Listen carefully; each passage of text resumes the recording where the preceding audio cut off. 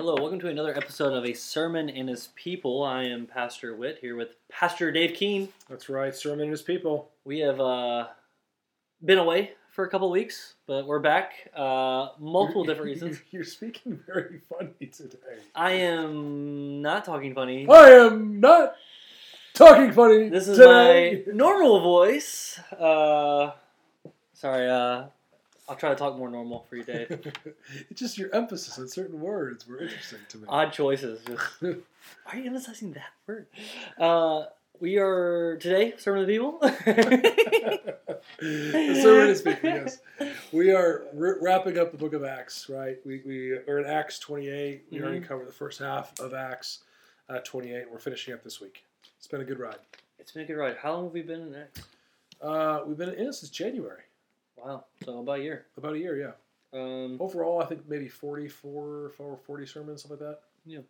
So I pitched the idea to you, just kind of do a reflection, overview as you preach through the book of Acts. What's your highlight from preaching through Acts?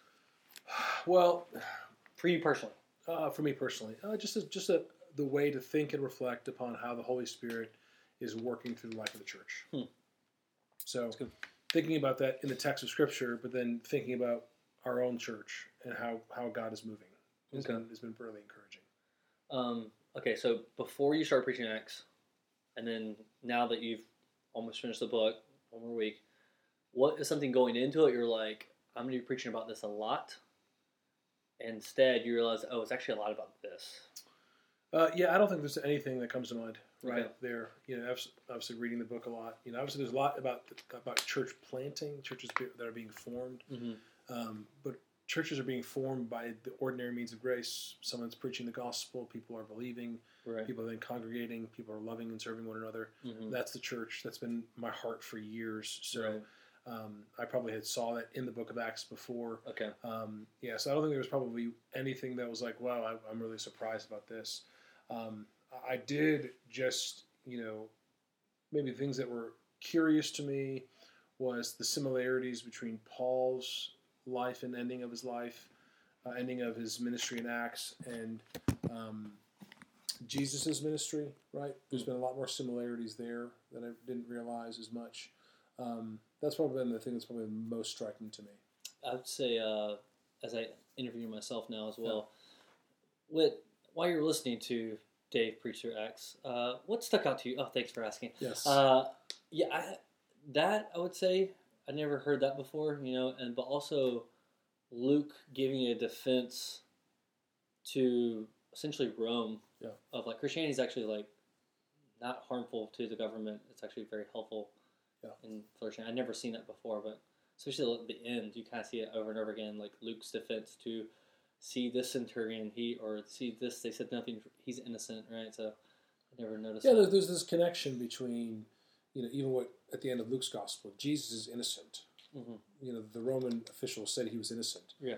And the same thing with Paul. He's innocent. He's innocent. Nothing, even this text this week, they found nothing deserving of death, right? You just see this repeated refrain. But this, even though they're innocent, they should be free to be able to share the gospel of salvation, which is for all people. Right. But I think even with that, I think the idea of, they're innocent and yet still in prison. Yeah. And I think that's kind of the part of like maybe an underlining statement of like, even though they've done nothing wrong, it doesn't alleviate them from suffering. Yeah. I mean, just think about Jesus, right? I think of this, Peter does this wonderfully, right? 2 Peter 2, right? That we looked at Jesus as our example of why, when he was maligned, he did not return. He didn't revile in return. He entrusted himself to a faithful Creator while doing good. Yeah. And that's what we're called to do as Christians. We're going to suffer in this life. We're going to experience difficulty, and we may not be deserving of punishment, and yet we should suffer joyfully. I think we need to hear that more and more, is because I think that for too long, the church has been entitled, and when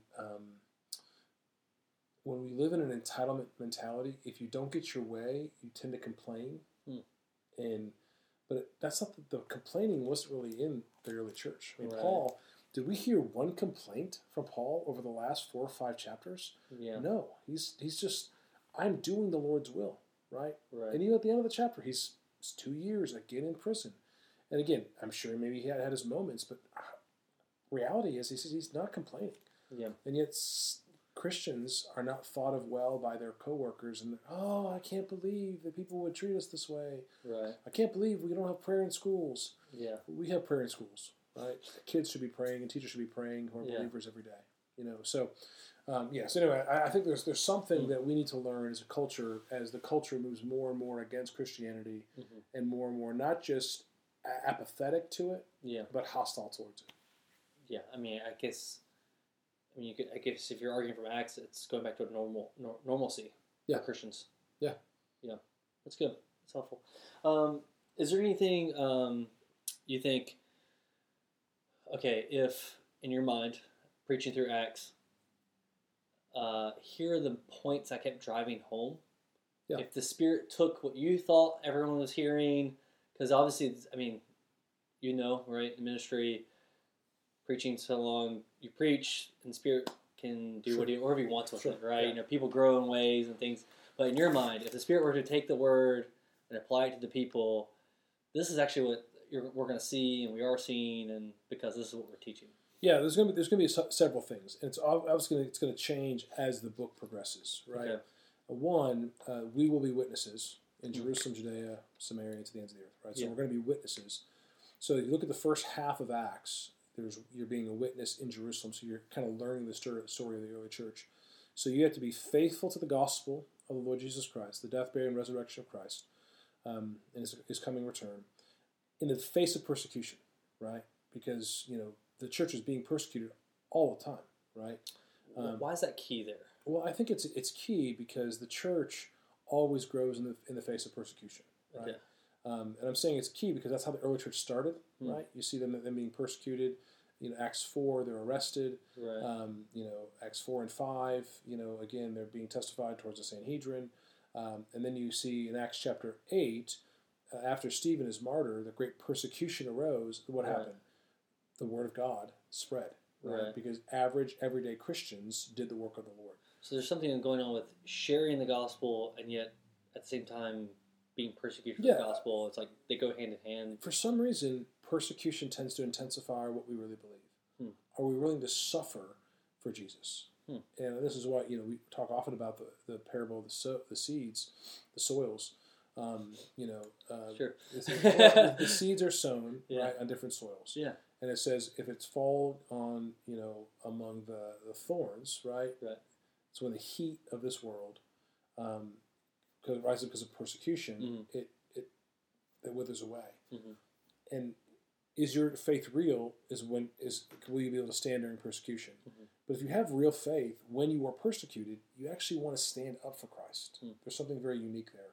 Yeah. So I think that kind of a sub point of what I was trying to say is that God's people do God's work. Yeah. So the church is not built only on elder, pastor, apostles. Right. The church is built on normal, everyday Christians doing the work of the Lord. Yeah. Like those Christians in Jerusalem who left Jerusalem because of the persecution, and they went all the way to Antioch, to plant churches, right? So you see the church doing that. You see this church caring and loving and serving one another, and there was something that was effectual, right, and drawing people to Christ because of the community and the love that God has among the saints. And of course, there's still structure. There's still elders there, and how churches were caring for other churches. And that's been a huge heartbeat of mine for years, is that we don't want to be like only concerned for the church at Park Baptist. We want to be concerned for the Church of the Lord Jesus Christ. I'm so grateful that we've sent out, Mark Watts. So grateful that we have the opportunity to send out Thomas Broom. I'm so grateful that we have, sent out Casey and Addie to Paraguay, and sending out Haley to the Congo. And this is great. We're sending out some of our best.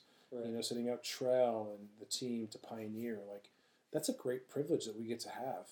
And the only way we can do that is if we continue to care and love one another, right? And so I think I've been more in love with Park Baptist Church because how I've meditated from the Scriptures on how the church is caring and loving and serving one another, and how God has used us in a small way to send people to bring His glory to the nations. That's beautiful, right? It's undeserved, and God is just so kind to allow us to experience it. So you kind of mentioned, right, it kind of shifts throughout the book, right? You have witnessing, you have persecution. Is there anything else that you said keeps going? Yeah, so then you get to Paul, and really the kind of the advancement of how God's salvation is moving beyond just the Jews, but it's moving to the Gentiles. And, you know, both of us not being raised Jewish, being raised as Gentiles, you know, we are experiencing the fruit of what happened in Acts 9 and onward, right? That the Holy Spirit has fallen upon the Gentiles. Maybe Acts 10 and 11. So if you're going to read the New Testament and you're going to understand all the epistles, you're going to have to understand, okay, how does God bring salvation? And who does God bring salvation to? And that's really what the book of Acts is about. Right. What we see in Acts 14, 15, 16, 17 is just the gospel going to different cultures, different groups of Gentiles. And they have a choice whether to believe or disbelieve. Now, Paul was unique in terms of how he communicated the gospel in those different settings, but the gospel message was still the same, right? Yeah. Repent and believe in Christ, and you will be saved. It's very interesting, even how you kind of notice that it says in the beginning, it is very much of, right, it's in Jerusalem. It's heavy Jewish influence, and it's spreading among Jewish people. And the persecution primarily is coming from Sanhedrin in Jerusalem, and, you know, they beat them, tell them don't preach the gospel in the name.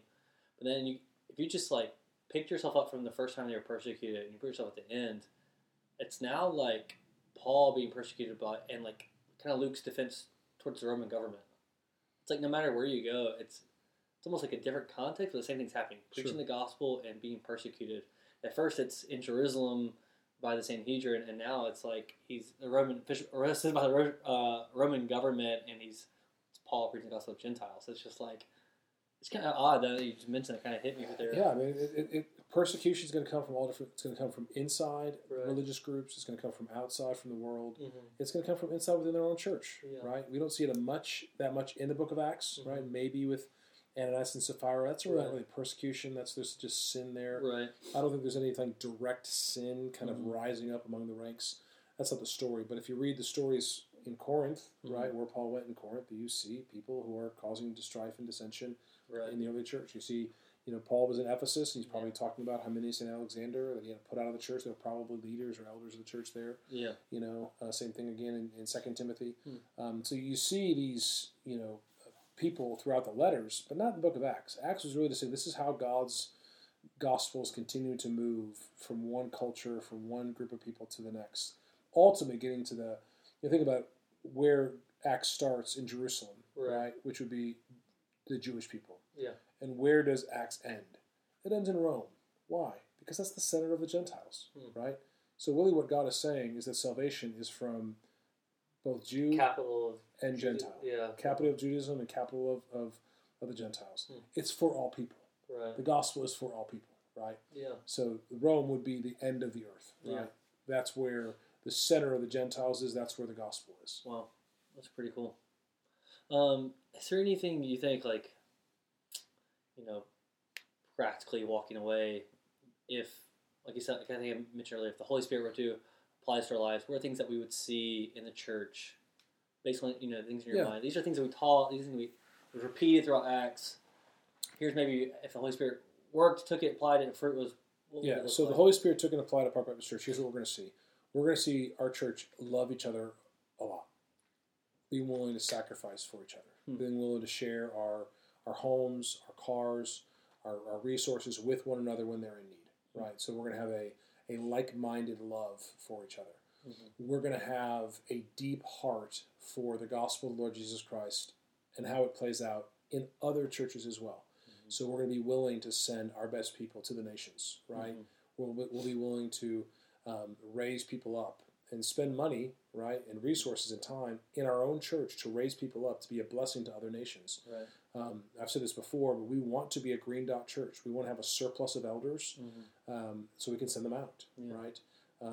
Those would be the two main things: is that we as a church would be more loving of one another, would be a pure love of the doctrine of grace of Lord Jesus Christ, and we would have a deep love for other churches as they carry out their mission, right? And that we would do it all for the glory of the Lord Jesus Christ, right? Because remember, the book of Acts is what Jesus is doing, right? It's the acts of the risen Lord Jesus, because it says when my first book, right, I wrote about all that Jesus began to do and teach. Right. Well, Jesus is still working; he's still on the throne, right? And so much of the last half of Acts is Paul doing what?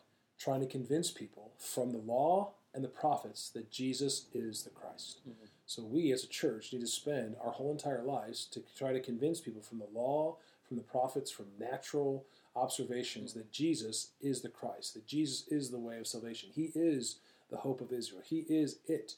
So I think if we are going to center our lives in a good place, we're going to center ourselves on that which is of first importance, that Jesus Christ died according to the Scriptures, and on the third day he rose according to the Scriptures. And if we keep that message the same, then we'll know that Jesus is the only hope for salvation.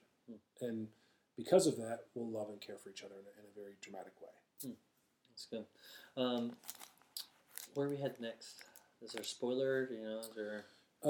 we are in debates right now. We're in debates right now. So we'll have a break.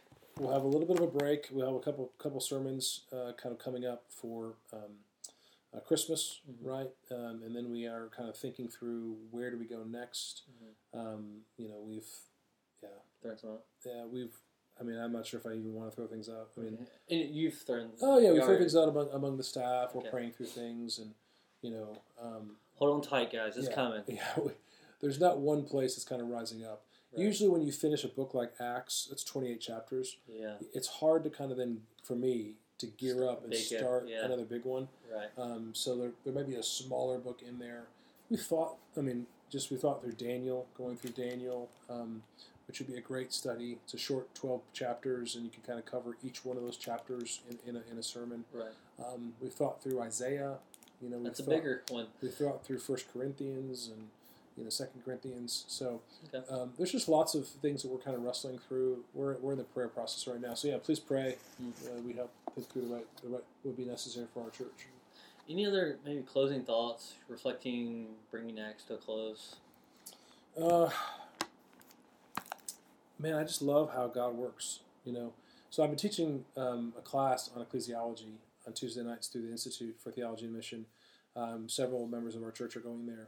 And one of the things I'm making them do is every week they have to write a half page on how the Holy Spirit is moving in the life of the church, right? How have they observed the Holy Spirit move? That's really what I'm seeing through the book of Acts. How does the Holy Spirit move to start new work? How is he working in through people to care and love one another?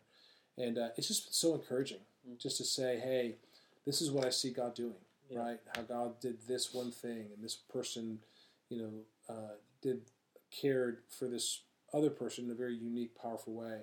And just reading those reflections have helped me rejoice in the Holy Spirit's work at Park, and how the Holy Spirit has not changed, right? He's still working to bring His name, to bring the name of the Lord Jesus Christ to bear on every heart, mind, all over the world, right? Yeah, I think it's kind of cool you were even saying earlier of the work that Paul was doing with the Gentiles is now showing himself with us. We're Gentiles, and so even with that, right, the Holy Spirit has not changed.